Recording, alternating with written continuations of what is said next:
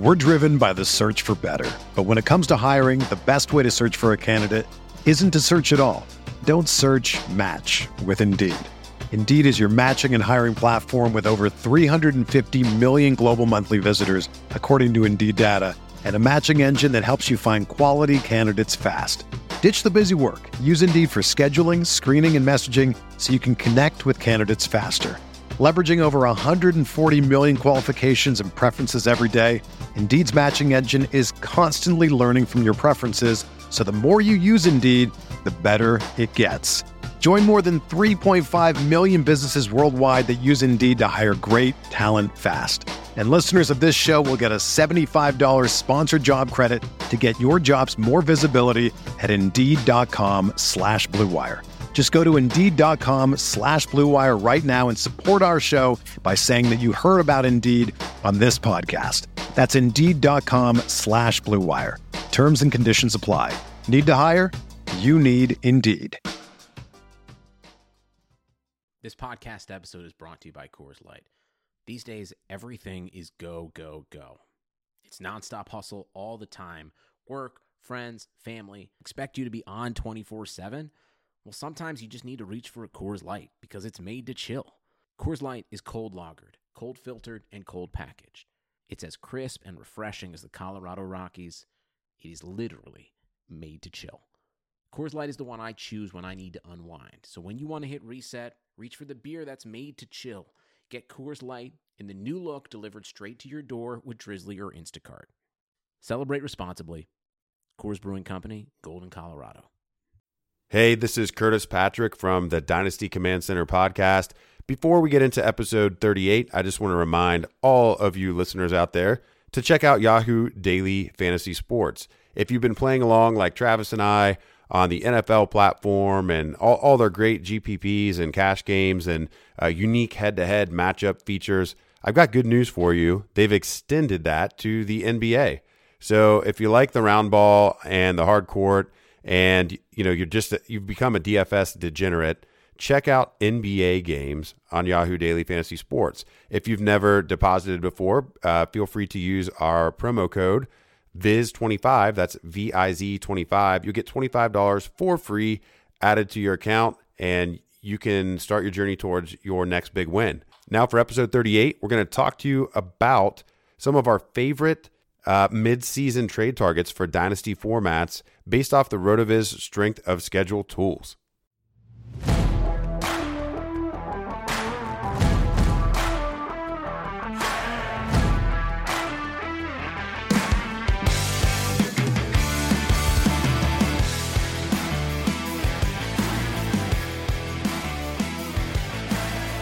Welcome to another edition of the Dynasty Command Center podcast, home of the biggest edge in Dynasty Fantasy Football. My name is Travis May, and I'm the Devy Coordinator at RotoViz, and I'm joined by Curtis Patrick, who is the Dynasty Coordinator at RotoViz, and we are going to be talking about how you can position yourselves to win the championship in your Dynasty leagues this year. This is the time, the most crucial time of the year to go fishing for those trade targets that are going to be the difference makers down the stretch. And so we want to take a look at some of the top options based on, their remaining strength of schedule and their playoff matchups to hopefully help you win now, but also just take a look at their value in the future. But before I do jump in there, Curtis, how you doing, man? I'm doing okay, man. I've got actually one of my favorite bourbons poured for this episode. I'm battling a little bit of the cold, as I'm sure many listeners are. Change of seasons here in the Midwest, in Ohio, where I'm at. So I've got Maker's Mark cask strength. I'm trying to just burn those cobwebs out. And so I'm enjoying that. And we are actually back after missing a week last week. So it'll be good to cut up the Dynasty chat with you. I kind of want to throw this to you and just get your reaction to it before we talk about these trade targets for league winners. It's something I put out there on Twitter earlier this week, kind of a little contender-pretender quiz. Yeah. Because I think we need to frame these trade targets around the idea of, do you actually have a chance to get into the playoffs? And if you can get into the playoffs, do you have a chance to win? I mean, there's not that much regular season left. We're only through 8 weeks of the NFL season at this point, but that's, 2/3 of most fantasy football league seasons. So this is the little contender pretender quiz I put together. Let me see what you think. Is there anything you would add? Do you agree? And I don't know. I just think it'd be a good little diagnostic for the listeners to run through. So the first bullet point here was, are you within one game of a playoff spot? What do you think about being further or more than one game out at this juncture? Would you feel okay being aggressive if you're more than one game out? That's probably a good base level to kind of just look at your team. I think that there are several other factors. There's got to be some weird stuff going on. Like you got to be, most points for, or missing a couple studs or something like that. If you're more than a game out right now, there's got to be a lot of stuff go your way to really get back in the picture. So maybe if you're 2 games out, you better own all the tiebreakers. Maybe we could say that. Maybe you've just been unlucky with your head-to-heads. Yeah. Okay. So, but in general, a good starting spot for this contender or pretender quiz would be, are you within one game of a playoff spot? And of course, if you're in some sort of league where you have a head-to-head and an all-play, or you have 2 head-to-heads each week, you're just going to have to adjust for league-specific factors there. But I think you kind of get the idea. You don't want to be too far out at this point and make irresponsible trades thinking that your luck's going to all of a sudden turn. Another bullet point or question in this diagnostic was, do you have a stud returning from injury soon? So, maybe you're one of those teams that is 2 games back and you own some tiebreakers because you got off to a hot start, or you're 1 game back and deciding if you need to make trades, but you're going to have Devontae Adams coming back or Patrick Mahomes, etc.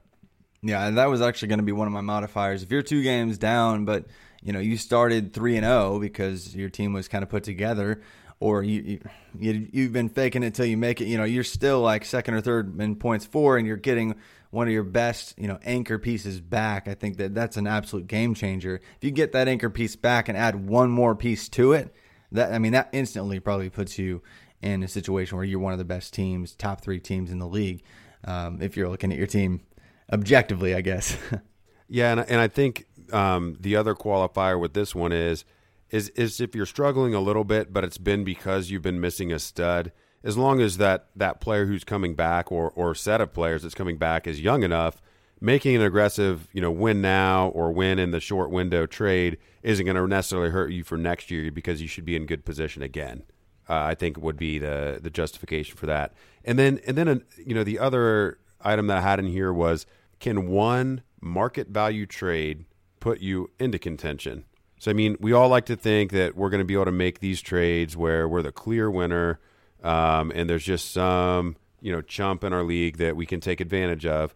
But let's just be realistic. Can a market value trade of, a future rookie pick or a young player who hasn't broken out or isn't getting the run for a productive veteran, can a trade like that's reasonably fair and would be accepted in most cases, or at least defensible in most cases, put you into contention?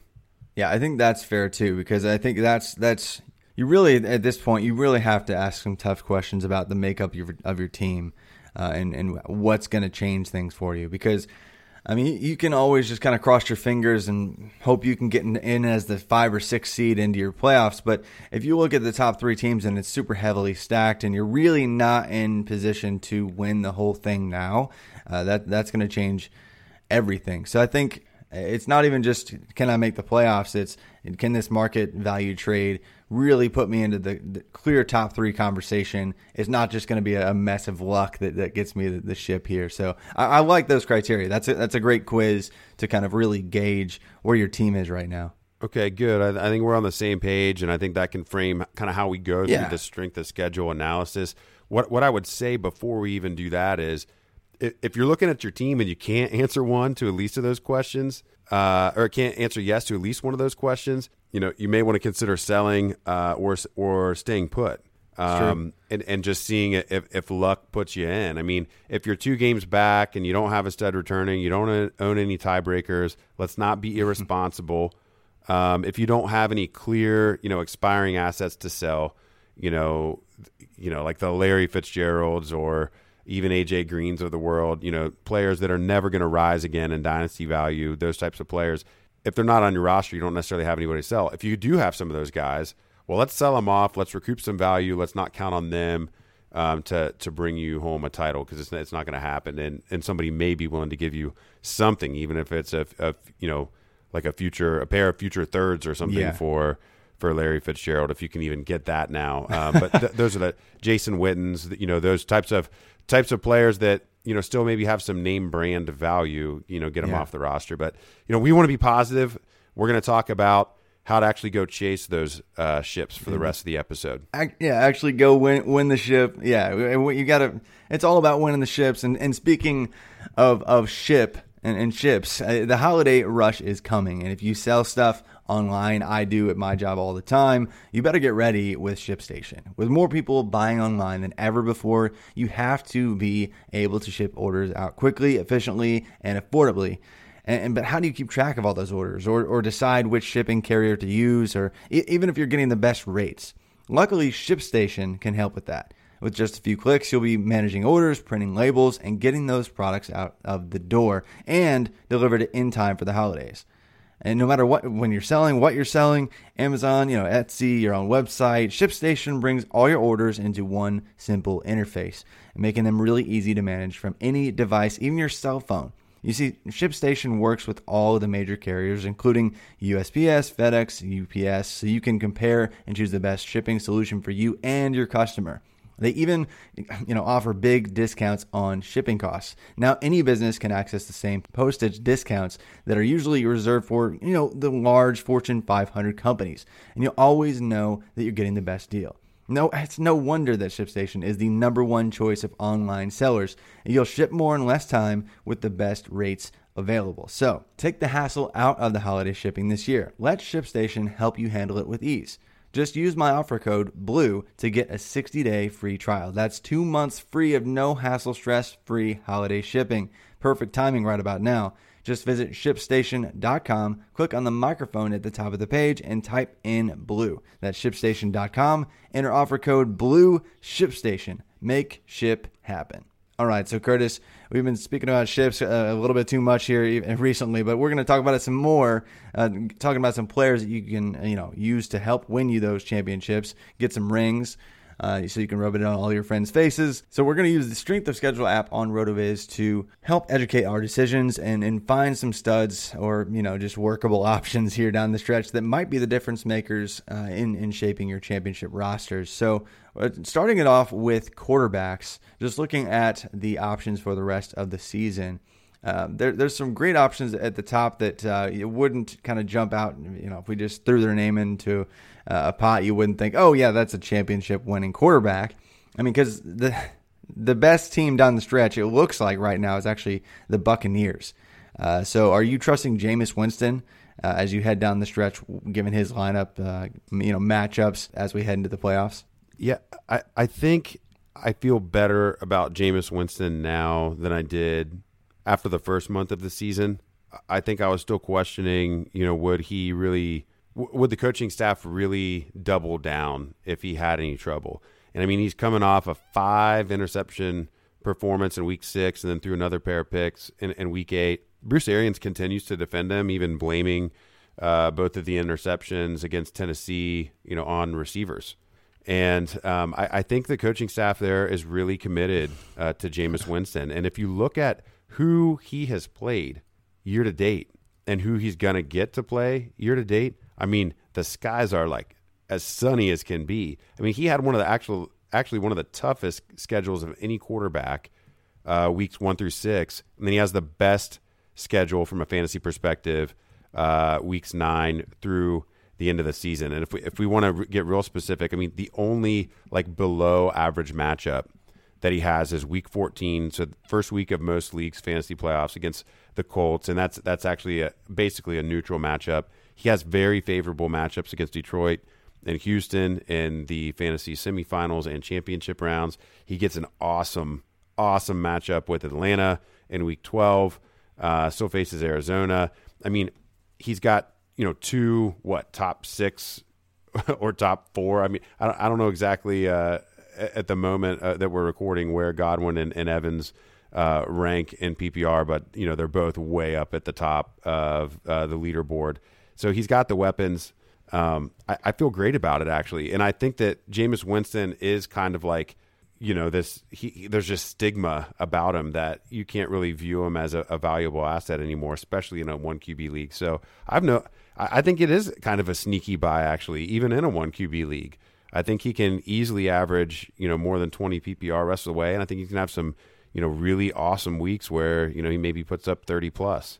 Yeah, he's actually, I think he's quarterback 17-ish right now in kind of more standard scoring setups. But really, if you look at his average per game numbers, I think he's back in quarterback 1 right now, facing a really tough schedule. So facing the easiest matchups down the stretch in Superflex and even in 1 quarterback leagues, you really have to consider moving for him, especially because of that stigma. So, he's not the name that just sounds as sexy as he once was, a couple years ago. But he's definitely somebody that you could probably trust in just because the organization seems to trust him, and the matchups are just super juicy down the stretch. But a pressing question for a lot of Dynasty owners surrounds Gardner Minshew and his future, even immediate future this year, because they have some great matchups too. I mean, you mentioned Jameis getting to play Atlanta in Week 12. Well, the Jaguars get to play Atlanta in the championship week for fantasy football. And the week before that, they play the Oakland Raiders, who are an even better matchup. And they play the Buccaneers just a couple weeks before that, leading into that final week, the regular season, Week 13, when you absolutely need a win to maybe even qualify for the playoffs or to get yourself into a better seed into the playoffs. So Gardner Minshew, do you believe that he's the franchise quarterback for the Jaguars moving forward? I really don't know. They paid Nick Foles so much money. And the problem for me with actually targeting Minshew or paying anything for him is they still have that Week 10 bye. And so, going after a player who is not going to be available to me. I mean, if you go after Minshew, you're basically going after him specifically for, 3 out of those last 4 games, the 3 matchups that you mentioned. I mean, he's a streamer at best right now. Only has 1 game this season with 3 passing touchdowns. It actually was in Week 8 against the New York Jets. He has added actually some sneaky value on the ground. He has 4 games with over 40 yards rushing. I did not know that until right before the show and doing a little bit of screening and prep. So, maybe there's a little bit more floor there than I had realized, but I still don't honestly know. If Nick Foles does look like he's going to be available in Week 11 or any time after Week 11, do the Jaguars, take a look and see what they have in Foles with this lineup before fully committing to Minshew? So, like in a super flex league, I'd probably be less likely to go after Minshew, where he's going to actually hold more value relative to other positions. But in a single QB, maybe he's not even owned. In a 12-team league, certainly might be available in a 10-team dynasty league, single QB. Hopefully you're not playing in a format like that, but I know some of you are out there listening. But if you can get him as a throw-in around some other sort of deal, or you can throw, like a 4th-round rookie pick, something of insignificant value, and potentially bolster your playoff quarterback starting options, yeah, I'd be for that. Do you think he's a franchise? I think he is. I think that he's done enough to show, especially in his first year. I mean, every game except for 1, he's had at least 200 yards passing. He's got a decent rushing floor. Seems to make a ton of good decisions. I mean, he's only got 2 interceptions on the year, and we're talking about a rookie. I mean, that's ridiculous. If we put his stats next to anybody this year, or really even in past years, just for rookie quarterbacks. I mean, even just like last season, we had Darnold throwing a ton of picks, and even Mayfield threw some picks last year, and obviously he's doing that again this year. So, I mean, if he had any draft capital tied to his name at all, it would just kind of be like a no-brainer at this point. So it seems like they've hit. So I like, even in Superflex leagues, using the upcoming bye to my advantage in just the immediate trade talks and value, and saying, hey, look, I need this guy to make the playoffs. Why I'm trading for him. I'm okay with taking the bye, but that's going to dock his value just a tad. So using that to my advantage, just knowing that if I truly am in a position to win a championship, that 1 bye week is not going to be the difference between me making or breaking my whole season, hopefully, anyway. Sure. But that's besides Yeah, that's probably more applicable to like a redraft discussion and Dynasty. Yeah, not really, unless we're talking about a much bigger name and trading within a tier. Probably not going to pay attention to that bye week quite as much. Yeah, he's pacing. But if you look at that, he's pacing for a 26-4 touchdown to interception split this season. I mean, that's like Aaron Rodgers light right there. You know that it is pretty. That's impressive. Like Nick Foles good. Yeah, you're right. So it's like I don't have a 27-2 or whatever it was. Yeah, I mean it was 27-2. I don't have a good rebuttal for anyone who wants to say Gardner Minshew's a franchise. I mean, I think maybe the thing is you could argue maybe it's a point of personal pride for the GM who went out and spent all this money on Nick Foles, but it's also the same person that signed Minshew. So either way you get credit, and you're in a good spot. So. Certainly, there may not be a quarterback with a juicier, very end of season lineup. Who else you got? We got a couple more guys here to talk about the quarterback position. Yeah, I think a couple other guys that we just need to address just because there's going to be questions down the stretch here. But I mean, if Cam Newton comes back and he still has his job as the starter, he has a pretty soft matchup. When you look at, he's got. The week 13, he's got the Redskins, and that's pretty cake. And then he's got the Falcons, first week of the playoffs, super cake. The Seahawks have actually been surprisingly soft on defense as well through the air. So he's got that week 15, and then a neutral matchup that we kind of already covered in the Colts in the championship week. And so Cam Newton, if he comes back and he's not completely dead, I think that's somebody right now, because of his values being so depressed, that's an obvious buy window, still wide open, I think, given that Kyle Allen's having success in his absence, at least some limited success here and there. So I don't believe Kyle Allen necessarily is the franchise answer as much as I do Minshew. So, and I believe obviously Cam is more proven. I think there's been a lot of chatter about Cam Newton just disappearing, that he's got way too much baggage on his body and just damage on his body. But that's when you buy, right? Sure. I think the low point was about a month ago. I know that's when I felt the lowest on Cam, when Kyle Allen looked really good in his first couple starts, hadn't lost yet, didn't really know what the prognosis was on Cam. All we knew is he had basically said, I'm not coming back until I'm fully healthy. Well, the shine maybe has worn slightly off of Kyle Allen, not looking great, going cross country against 49ers. Now, in his defense, not very many people have looked good against 49ers in quite a while against that defensive front. Pretty stout for any quarterback, to face. When Cam comes back, he promised he was going to be 100%. I just don't know when was the last time he truly was 100%.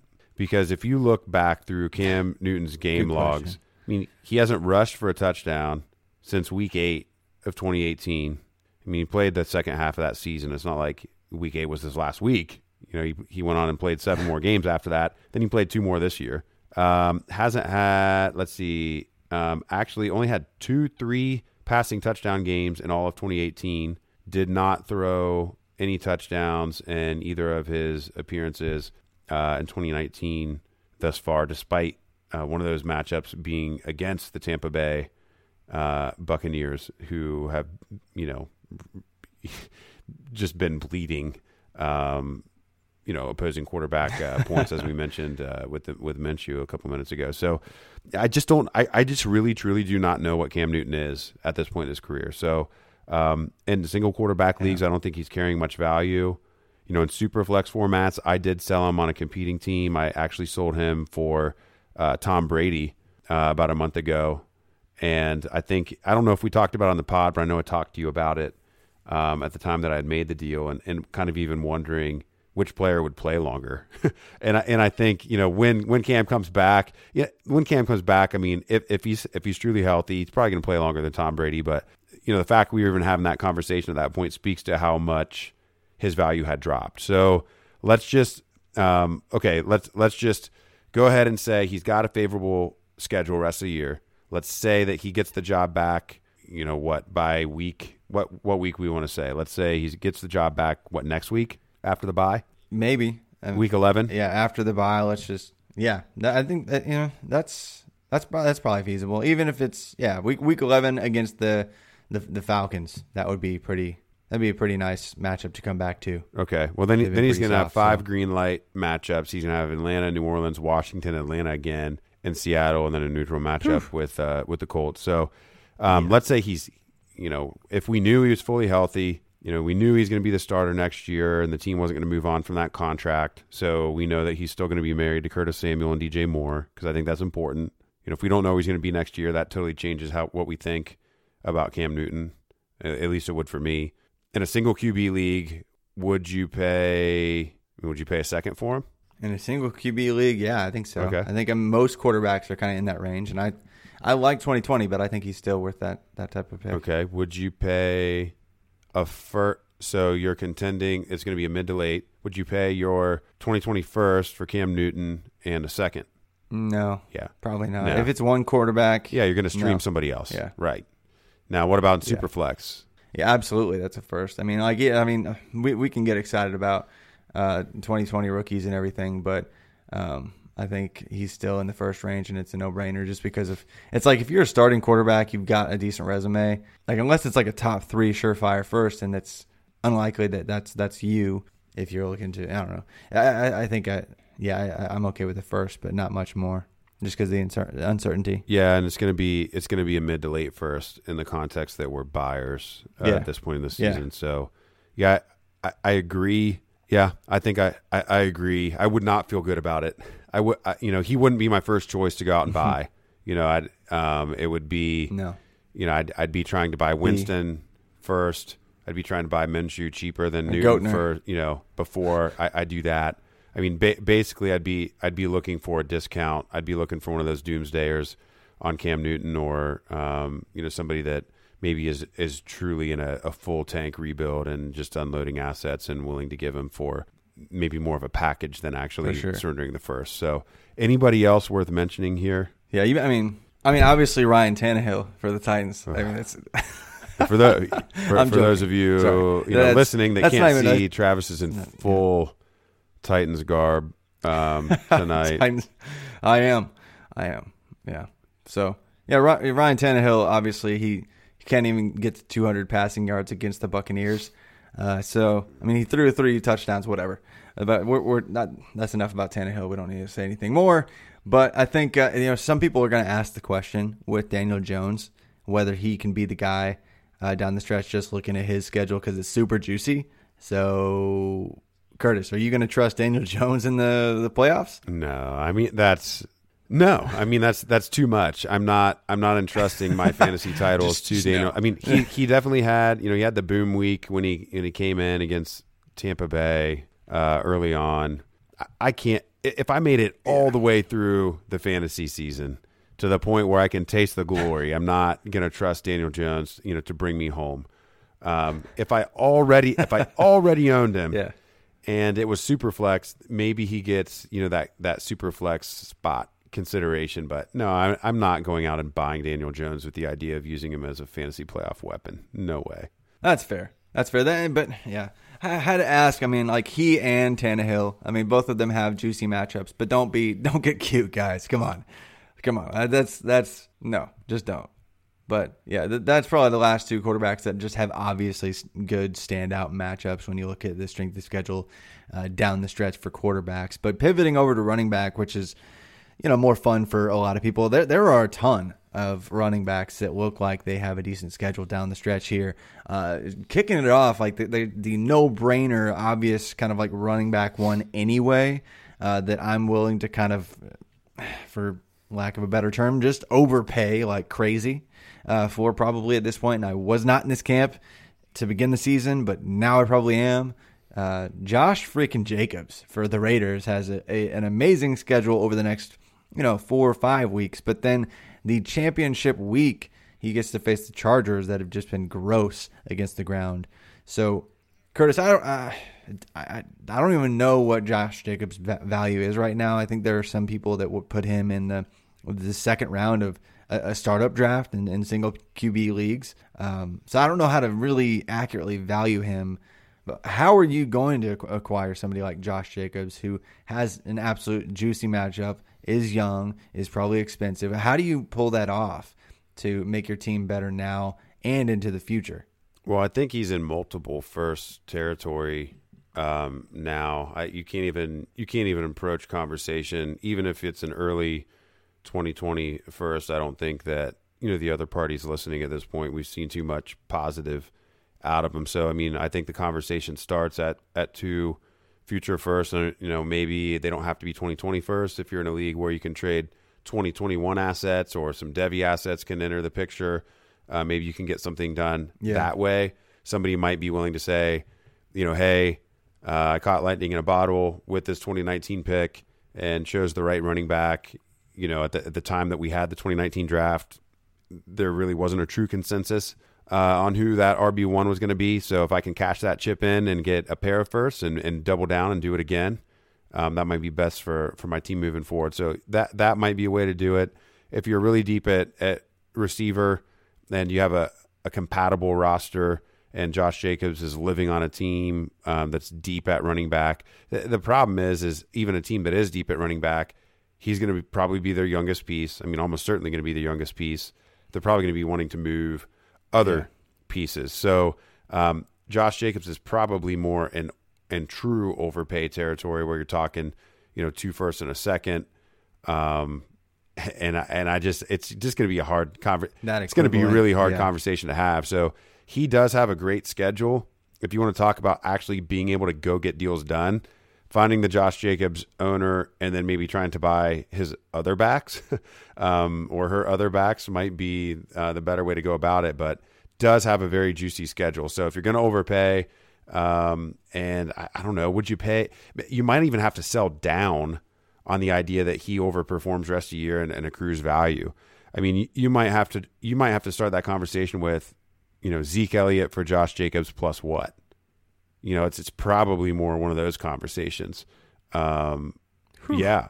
And that's difficult to do. Or, Dalvin Cook for Josh Jacobs plus what? Those Nick Chubb for Josh Jacobs straight up. I don't know why either owner would do that, just a straight pivot. Probably in that situation, but I mean those are really probably more the types of deals. And then if you get into the wide receiver situation, if we're going to talk second round startup guys, I mean, can you add to, I don't know, can you add something to like a Stephon Diggs who's been real hot and switch over to the running back position? Yeah, Cooper Kupp for Josh Jacobs straight up, something like that, or maybe add a little piece. So yeah, I mean he's probably an elite dynasty asset at this point. Is he would you pay more than 2 firsts for him? I think so. I just think picks are overvalued. Like I love projecting and I love ranking. I do top 100 rookie pieces every year, like 3 times. Like I love it. But what I recognize is that Josh Jacobs, like he's the goal. Like you don't have to worry about hitting because he's already hit. Like Saquon Barkley, like when people ask, like, should I trade Saquon Barkley right now? The answer is just definitively no. Like these players that hit like this quick, like their shelf life is kind of short-ish anyway at the running back position, but like they're the absolute goal. You don't need to risk it and say, I'd rather have 2 firsts. It's probably 2 firsts plus 2 firsts plus a second, 2 firsts plus a second plus something is where Josh Jacobs is in terms of territory right now. So that stinks, but if you want a piece that is probably going to increase in value, like you said, down the stretch, just because he's going to continue to dominate and finish as a running back 1 this year, you got to do it. You got to pay. You got to pivot in that direction. But another option whose value's kind of been trending downward, James Conner. He's not been the same back this year. Obviously, the offense is in a bit of a different situation than it was just a year ago for James Conner, but the Steelers actually have the second easiest schedule down the stretch this season against the run. So, I mean, this might be the last chance you get before he starts doing something again here soon.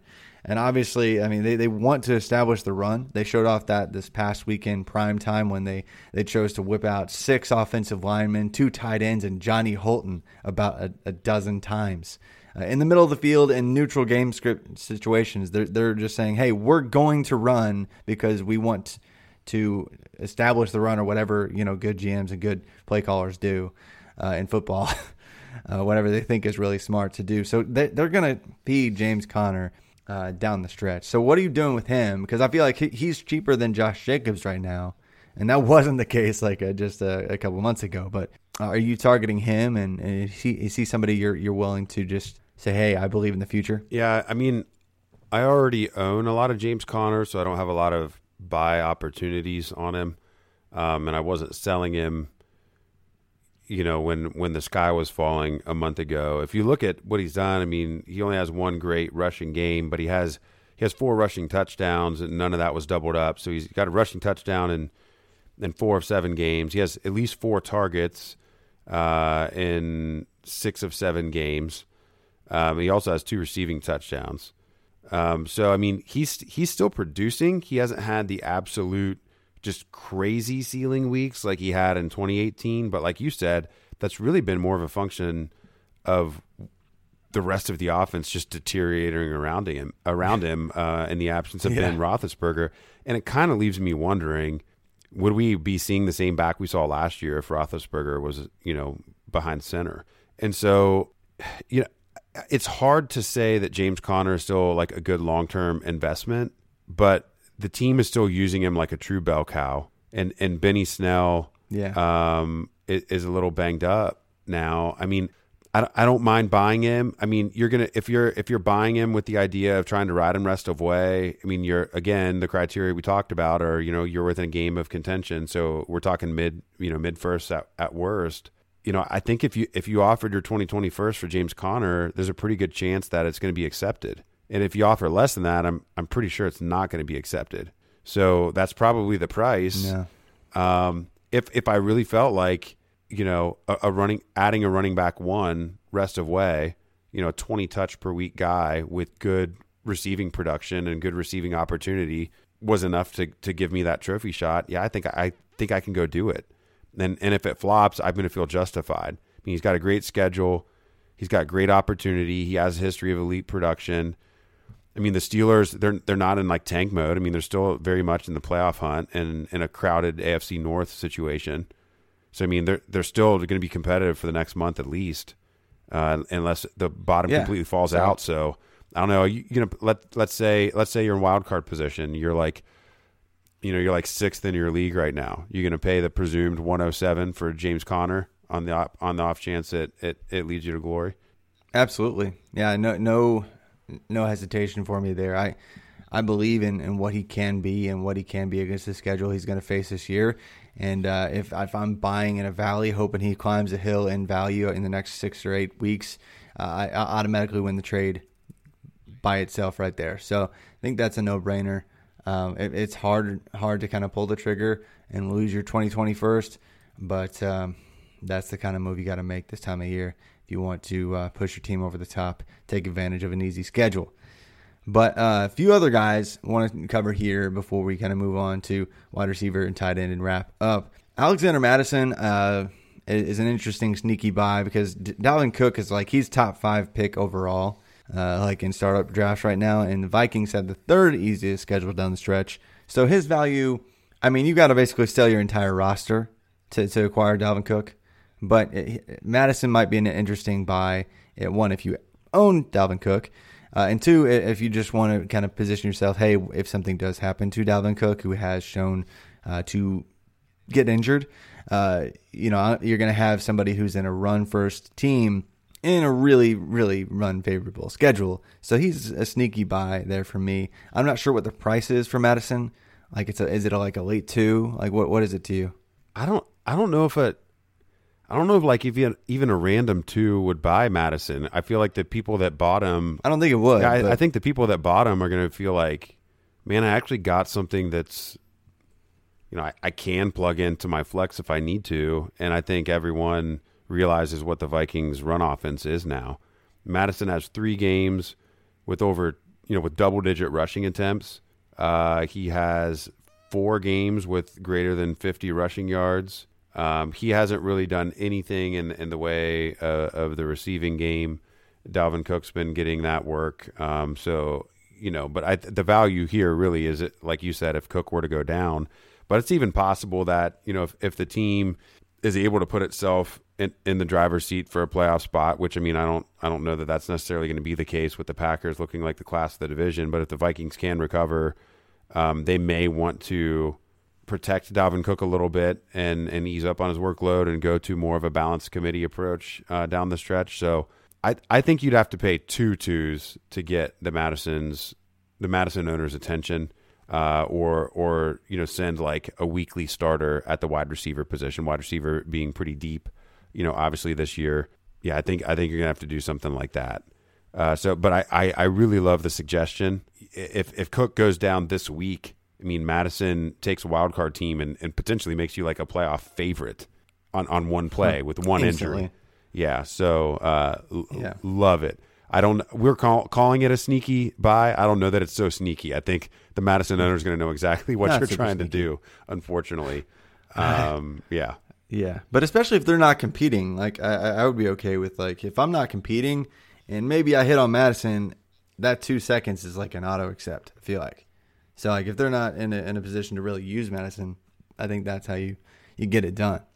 But another opportunity I think that we could look at is, that tandem in Denver. I'm not sure that they're going to have a super reliable offense every single week, but Freeman and Phillip Lindsay for Denver, they have easy matchups down the stretch. I mean, like 4 out of the last 5 weeks are looking pretty soft right now. I mean, you got the Bills, who have actually been kind of soft on the ground, not so much through the air, but then they face the Chargers that are near league worst, Chiefs that are near league worst, and really they face a Texans team that just lost J.J. Watt, and then you got the Lions in the championship week. So lots to love there in terms of state, and I think safety in terms of they're going to get volume and touches, and if they do anything with those touches against the weak matchups, they have to be flex worthy.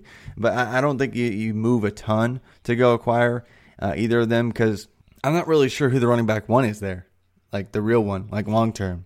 Are you feeling one way or the other? Like, hey, it's going to trend towards Freeman, or now it's going to trend towards Lindsay. It's looking more and more like Freeman touch wise, but like, what are you thinking with that tandem?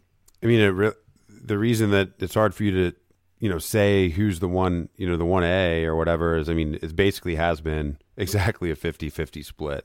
I'm using the RotoViz NFL Stat Explorer. If you look in the bottom quadrant on the Fantasy Stats tab, one of the many apps that's part of the NFL Stat Explorer is a weekly Stat Explorer.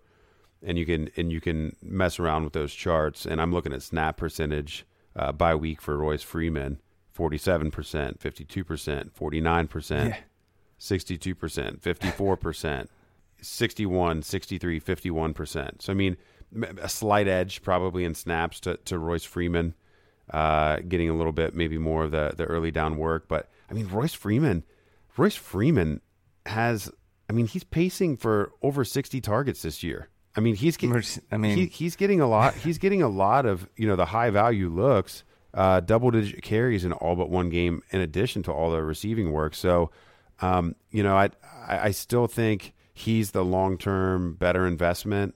But if you're trying to buy one, hoping to catch lightning in the bottle, just checking with each owner and seeing which guy's cheaper is probably a good way to go. Royce Freeman, running back, 24 year to date. In PPR, Phillip Lindsay, I'm pulling up right now, also using the Stat Explorer. He's actually PPR running back 12 year to date, and also getting a decent amount of receiving work, but has more rushing touchdowns than Freeman. Is the main reason for that. He is getting more rushing attempts per game. So I mean, a snap percentage leaning maybe a little bit to Freeman, touch opportunity maybe leaning a little bit to Lindsay. But I mean, running back 12, I mean, that's like fake. Like, we're not treating Phillip Lindsay like a running back 1 in Dynasty. I mean, it's hard for me to even treat him like a running back 2 in Dynasty and pay that for him. I think the incoming class is going to push a guy like him down, or his level of attractiveness down. So, of the pair, I prefer to buy Royce Freeman.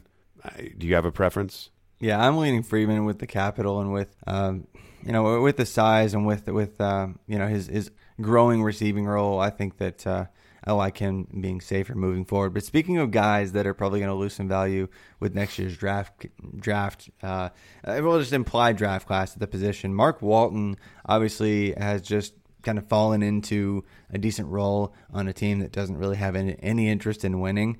I mean, when they're trotting him out with the intention of losing, essentially, they're like, hey, guy who should be maybe a running back 3 on most teams, please go do just good enough to make it look like we're not trying to lose. Mark Walton, I mean, down the stretch, is he worth a buy to you at all? I don't think he sticks. It would certainly be hard to start him with any level of confidence. You gotta evaluate the floor there. I mean, with Drake being gone, there's certainly less threat to his opportunity since week 6 when he started getting more run. If we look at expected PPR points per game, so basically what's the value of his role? 11.4 expected PPR in week 6 against Washington, 8.7 expected versus Buffalo, 14 expected versus Pittsburgh. And, I think low double digits in terms of expected fantasy points is probably fair to look at him. So, I mean, I think he's a streamable flex player the rest of the way, which is fine. I mean, if somebody would like sell him to you for like a third, I'm cool with that. It's production now. If you're going to use him at least 1 week, or you've got some ouchie running backs and you just need somebody to plug in, I'd be okay with it. I'm not giving up anything more than a third for Mark Walton though at this point. Nah, me either. The New England running backs have an interesting schedule down the stretch. Really good schedule in the playoffs, 14, 15, 16, maybe the best schedule on the board. Are you targeting any of those guys? Like when it gets colder, do you think they go with Michel and he's worth a buy? It's certainly hard to target. It's certainly hard to target Patriots running backs and feel good about it. I mean, we talk about it every year. Would you care to guess though? Where James White ranks among running backs in PPR off the top of your head? Oh my gosh. Just through in terms of average or in terms of his just year to date. Just like total. Yeah, just total, just raw. Year to date. Yeah. I don't know, maybe like 20. Yeah, he's 25. Has played in 25. Yeah, he's played in 7 games. James White has scored double-digit PPR points in every game. The ceiling games have not been there this year, but he's been the ultimate floor player. I mean, he's been automatic. 13, 11, 13, 13, 13, 12, 11. So if you're gonna target a Patriots back with the idea of using him week in, week out, James White is probably cheaper than Sony Michel at this point, and he's certainly more bankable. Sony Michel has a couple 20-point games year to date at this point, but he's so script sensitive. So James White would probably be my target. I would give a second for him if I needed it. I'd feel very good about getting. Essentially he's averaging a little bit over 12 PPR per game. I'd feel very good about paying a second for that. Might have to pay 2 seconds if I knew both seconds were going to be late. Might even be willing to do that. Probably wouldn't be targeting Sony Michel just because I don't like buying that type of player that's so script sensitive. Do you have a preference? I think I believe in White's role, and I believe it every single year more so than whoever is the plotter in that offense. Because Michel might have a 3-touchdown game, but that's not. I mean, he could also just blank. And so I'm not really. I love that the PPR 4. I just looked up his numbers too because I was just curious how that had actually happened, and I had forgotten that he has a measly 42 receptions already, which we get super excited right now over Austin Eckler and his 51 at this point because that's paced for like 100 receptions. But right behind him is James White, who is ahead of Christian McCaffrey in terms of receptions right now. So I think that's a definite sneaky play to target in a soft type matchup in the playoffs down the stretch. So I definitely like that. A couple other guys that are more obvious, but kind of similar conversation to earlier. Nick Chubb and the Browns have a good matchup down the stretch. David Montgomery just went off, kind of saw an expanded role. He's got an easier schedule down the stretch too. Kind of, I think probably, correct me if I'm wrong, but kind of similar type situations to Jacobs, just to a lesser extent, just because they're both probably ascending at this very moment. but you don't have to, they may be a major. Chubb probably isn't, but Montgomery is definitely a tier or 3 below Chubb or and Jacobs. So I think that's an interesting buy for me if you want to invest in somebody with a nice schedule. Yeah, my biggest issue with buying Chubb is I think Josh Jacobs is going to be cheaper than Chubb. And we already talked about him, and he's actually got a little bit better schedule than Chubb. I think I want to say that I saw Ryan McDowell, Dynasty Command Center co-owner Ryan McDowell, running a DLF mock draft on Twitter, and I want to say Nick Chubb was like a late first startup pick in that new ADP, or he was certainly right at the 1-2 turn. Yeah, and he's like right there. Yeah, and Jacobs hadn't run up quite so high yet, and so I'd rather buy Jacobs than Chubb if we're talking about spending multiple first plus on a player. Montgomery finally got the big workload we were looking for. I just don't know. I don't know what's the price that you'd pay for him, because he had basically been in the value tank before last week, but everyone who hadn't already sold off their shares now feels justified and vindicated for being patient. I mean, what are you paying? It's a roller coaster. I mean, if you'd rather, I think the conversation is kind of over there. I mean, because it's Jacobs would probably be your number one target down the stretch for this year. I guess Chubb's like a consolation prize that's probably going to cost you just the same, at least, to most owners. So, I see. I would much prefer to target Jacobs down the stretch this year just because of the price. I think you're dead on there. But I think a major discount bin type player would be the David Montgomery play as kind of like an increased flex that could trend upward if he sees usage that looks like he's going to be the feature there down the stretch. But that's probably all the time we have for running back, because we need to talk about what's up. I mean, what are we going to pay for Montgomery though? Like I mean, just offering your mid 2020 first. I don't know if maybe some guys would divest for that. I don't think that's an auto accept. I mean, I'm not paying more than 2020 first. I mean, it's probably more of a player for player pivot situation. Would you sell like Le'Veon Bell? Le'Veon Bell for David Montgomery? Would you do that? No, I probably not. No. What would you want with David Montgomery for Le'Veon Bell? On the Montgomery side? Yeah. What would you want in addition to? I don't know. A second. Does that sound right? Okay. Let's think of some other. Would you sell Curtis Samuel in a second so let's say you're going to, that Montgomery owner is flush at running back or knows they own early 2020 picks and they're going to, reinvest in running back next year. They want to grab a young wide receiver and some more draft capital. Curtis Samuel in a second or David Montgomery? I'd go with Monty there. Okay. Just because of the value of the RB? Yeah, I think so. The value of the RB, and I think he's going to trend upwards still down the stretch this year. I just want to give some people some actual trade ideas there before we move on to wide receiver. Super actionable there, I think. And before we do, I just want to tell you guys again, we've been talking about this sponsor for a while, but the Harry's Razors, that we just love talking about them. That's a great product. And humans have been shaving for thousands of years. And the secret to a great shave hasn't shaved much, but it hasn't changed much either. The ancient Greeks didn't need flex balls or heated handles, and neither do you. And that's why Harry's doesn't overcharge you to add gimmicky features to their razors. They focus on delivering what actually matters to you and probably just about anybody. They just deliver sharp, durable blades at a fair price. And I personally do love Harry's because it gives me a close shave, easy glide, low price.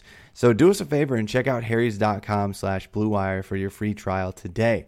And Harry's, it's basically just essential to my shave, and it should be essential to yours. It's got the quality, durable blades at a fair price. It's just $2 per blade. And Harry's is just super convenient. I mean, blade refills are delivered directly to your door on your schedule with or without a subscription, and there's no risk to you for trying them out.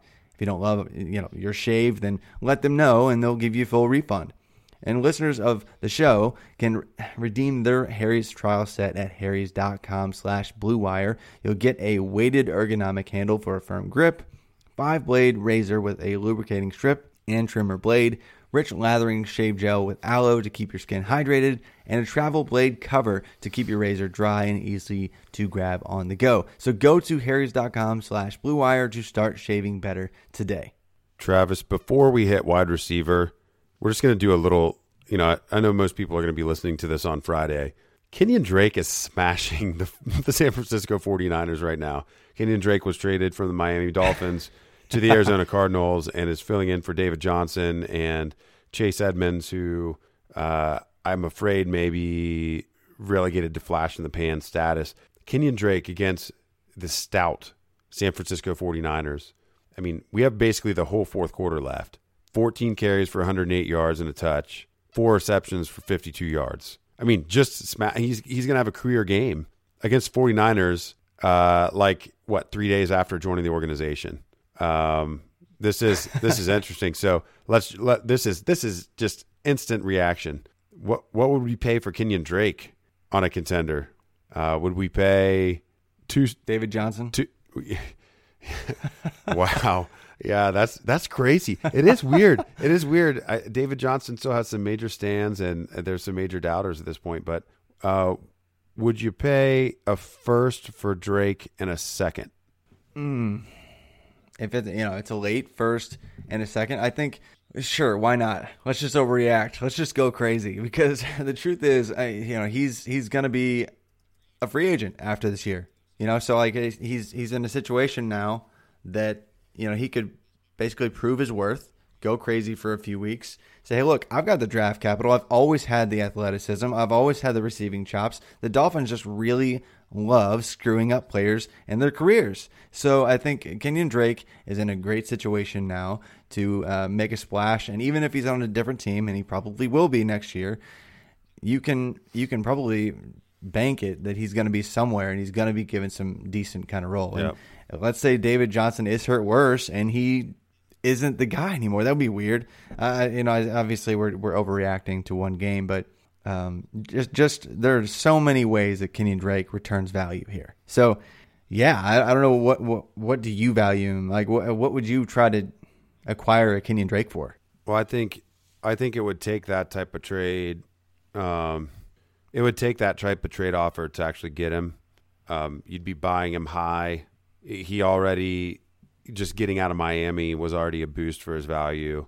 And then immediately showing out in the Cardinals offense is certainly going to boost him again. So I think you're going to need the sticker shock of the first in that offer to get it. So, yeah, I mean, I think I'm good with it. I think that's probably a fair price, especially if you can reasonably project that second and know where it's gonna fall.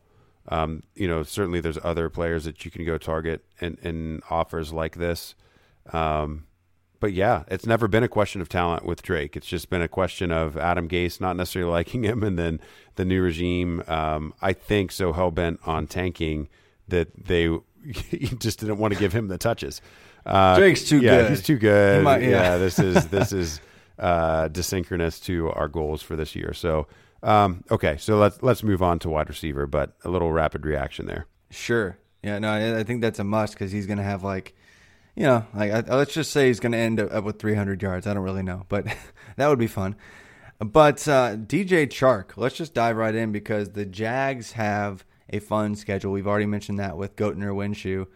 That's because all he does is win games, and he is the GOAT. You see what I did there? But down the stretch, DJ Chark, he's been doing great things. He's got tons of air yards all season long. D.D. Westbrook's got a lot of targets, blah, blah, blah. People want to buy him low. But I think DJ Chark is just the guy, and as much as he wants to, his name makes you want to do the Shark song. And I apologize for those that are going to be singing now after this podcast. But, as much as... Yeah, and Curtis is shaking his head. Yeah, it's okay. So I'll leave that alone. DJ Chark, he's the real deal. Love to see it. And we were talking about this actually back in April. I don't know if you remember that, Curtis. We were like, look, somebody's going to catch passes in Jacksonville. And DJ Chark looked good in his limited action. And here he is. Here we are. He's like wide receiver 1 almost. And he's only going to get better down the stretch because he plays the Falcons in the championship week. He plays the Raiders the week before that. He plays the Bucks, just making it into the playoffs. Like, what in the world is his buy price? Because I feel like if I'm an owner, I'm believing. Yeah, I saw. I wish I could remember who posted this. It was a reasonably big name on Twitter. Man, I wish I could remember who posted this. Somebody saying that they were trying to move Julio Jones for DJ Chark straight up in Dynasty. I mean, their wide receivers 4. No, yeah, no. I mean, their wide receivers 4 and 5 on the year. I don't know that I would do that quite yet, but I mean, let's look at year-to-date production and then talk about age, talk about situation.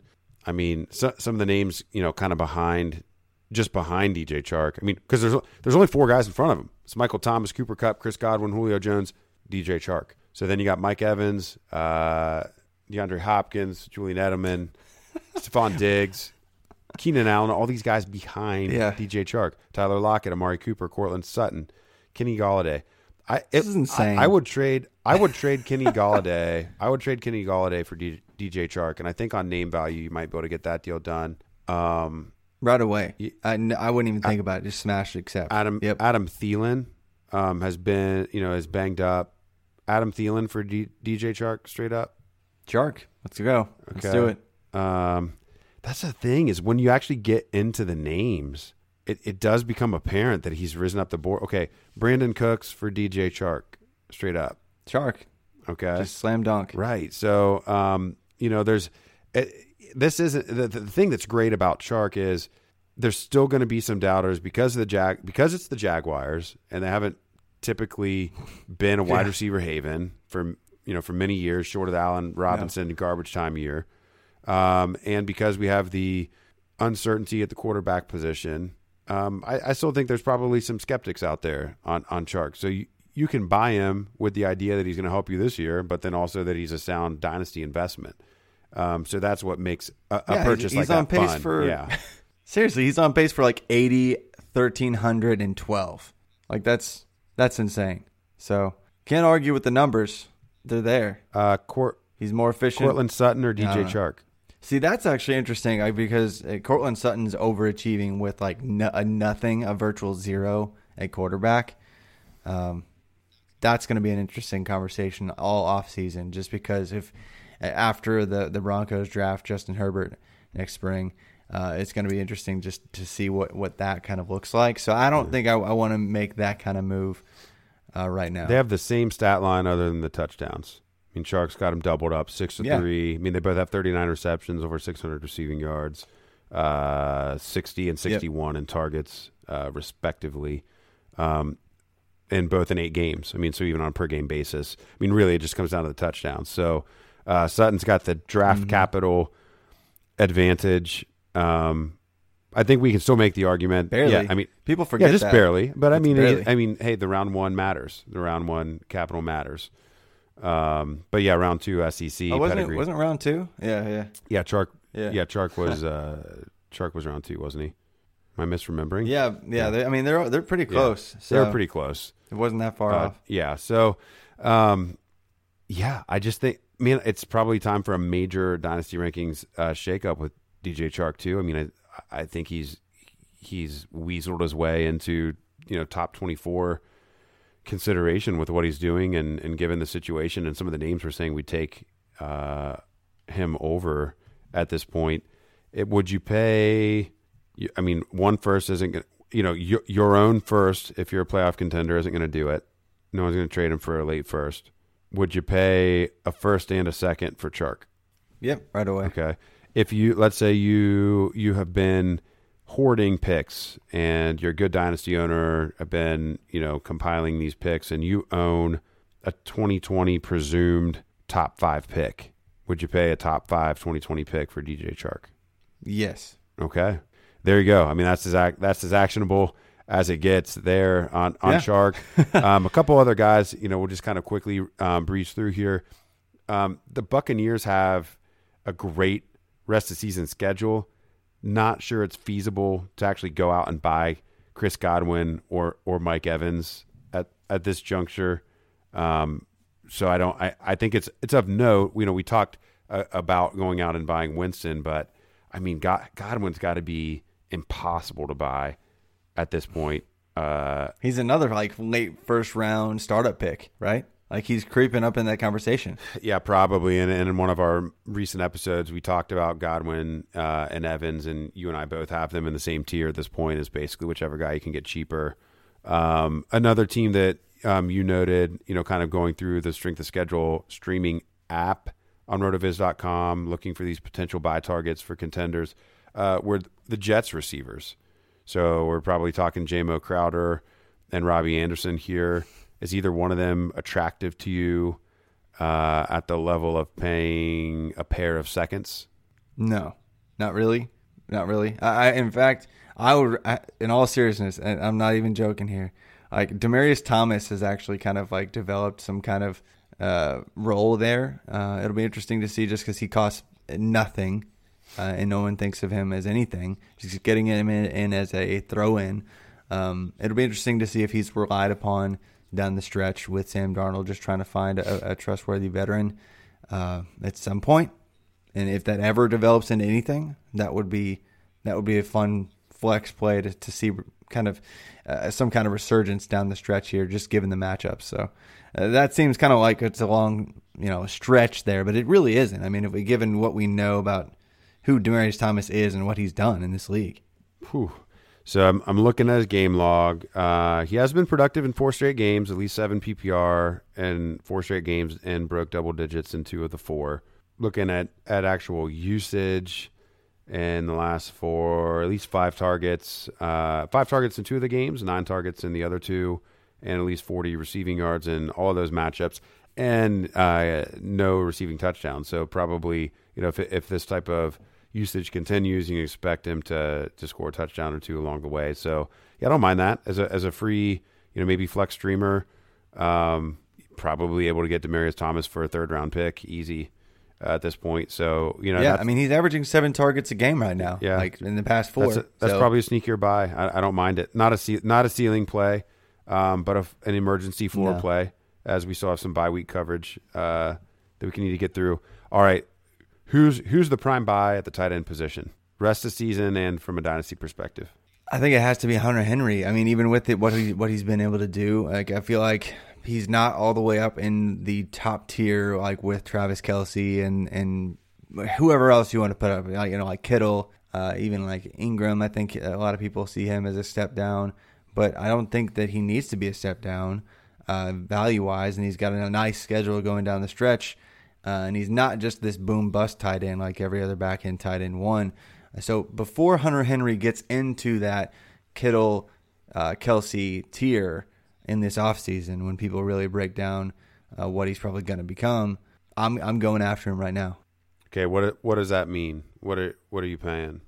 I mean, it's probably my first. If I'm in a situation to win, if I'm a top something team and I don't have a Kittle, I don't have a Kelce, but I want somebody who can maybe match that, kind of make up. My 2 biggest threats have Kelce and they have Kittle, and I have to match that kind of that firepower, just position for position. Yeah, let's go with the first. Okay, I think there's a less than 50% chance that offer is going to be accepted. I think I'd pay a late first for him as well. I agree. But would we pay even more? Would you pay 2? I think to get it done, two firsts for Hunter Henry in a second.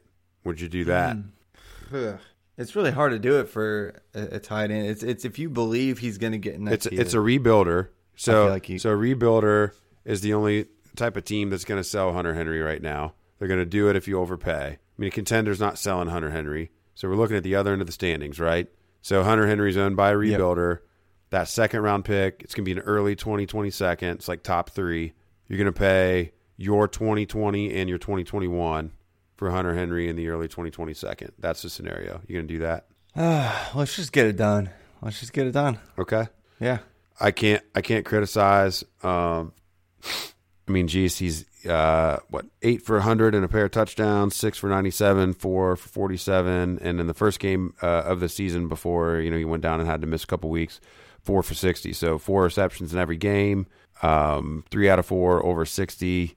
Has the touchdown receiving upside. The only slight hesitance is the Chargers just look like an absolute train wreck right now, and but I think the thing that is encouraging is compared to when he's had his spurts of success in the past, it was not on a lot of target volume. It was the touchdown upside.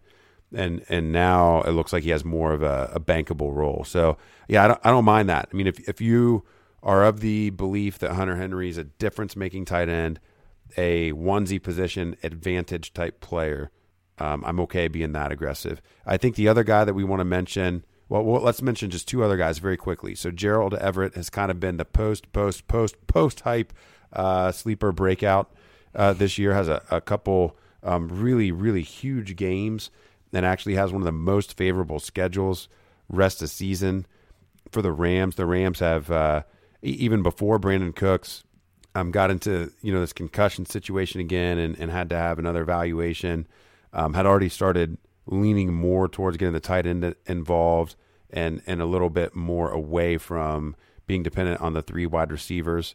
So Gerald Everett, pair of seconds. Would you pay a pair of seconds for Gerald Everett? He's tight end 10 on the year. Doesn't really mean anything. It's he's basically had because he's had 3 usable games so far. Boom or bust. Yeah, he's had 3 usable games. He had 544 one line. He had the huge 7-136, and he had a 4 for 50 and a touch 2 weeks ago. Yeah, I think if they're like a pair of late seconds, okay. So because I think he's somebody who's going to see. He's on bye this week. Travis, his schedule rest of season. I mean, his schedule rest of season.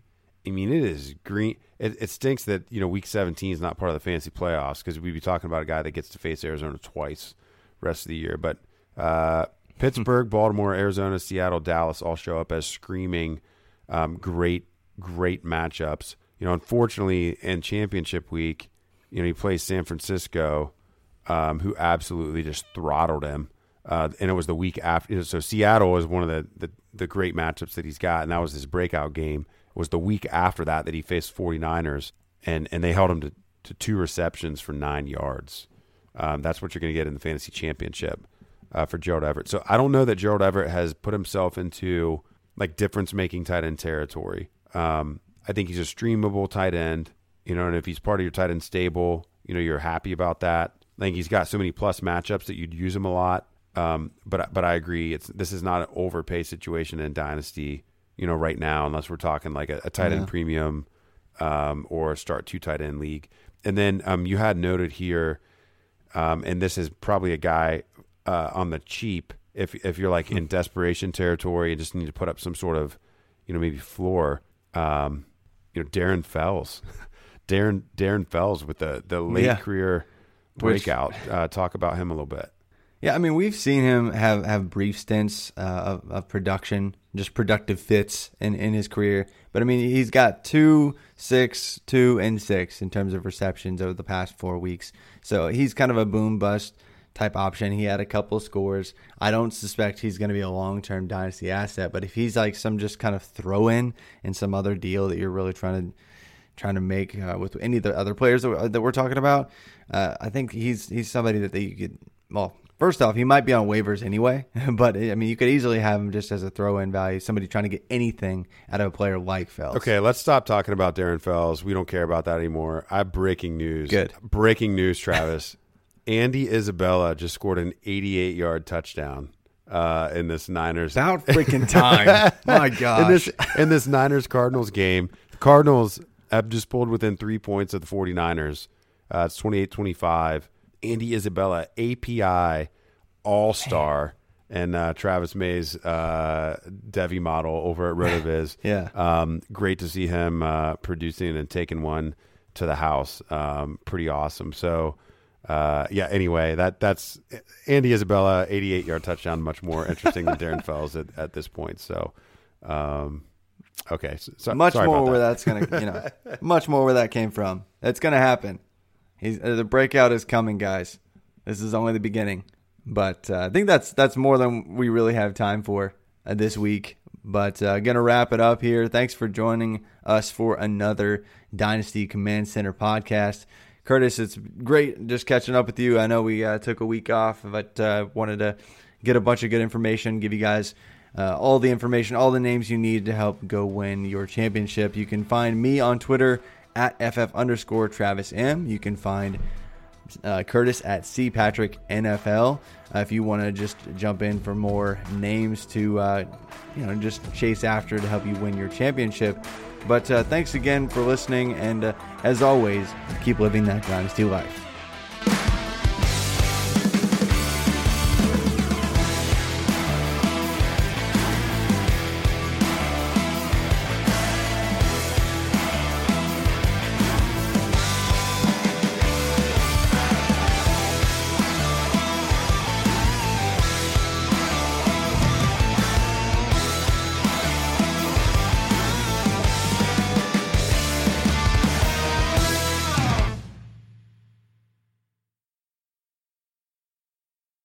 Sugar Ray Leonard, Roberto Duran, Marvelous Marvin Hagler, and Thomas Hearns. Legends, whose four-way rivalry defined one of the greatest eras in boxing history. Relive their decade of dominance in the new Showtime sports documentary, The Kings, a 4-part series premiering Sunday, June 6th, only on Showtime.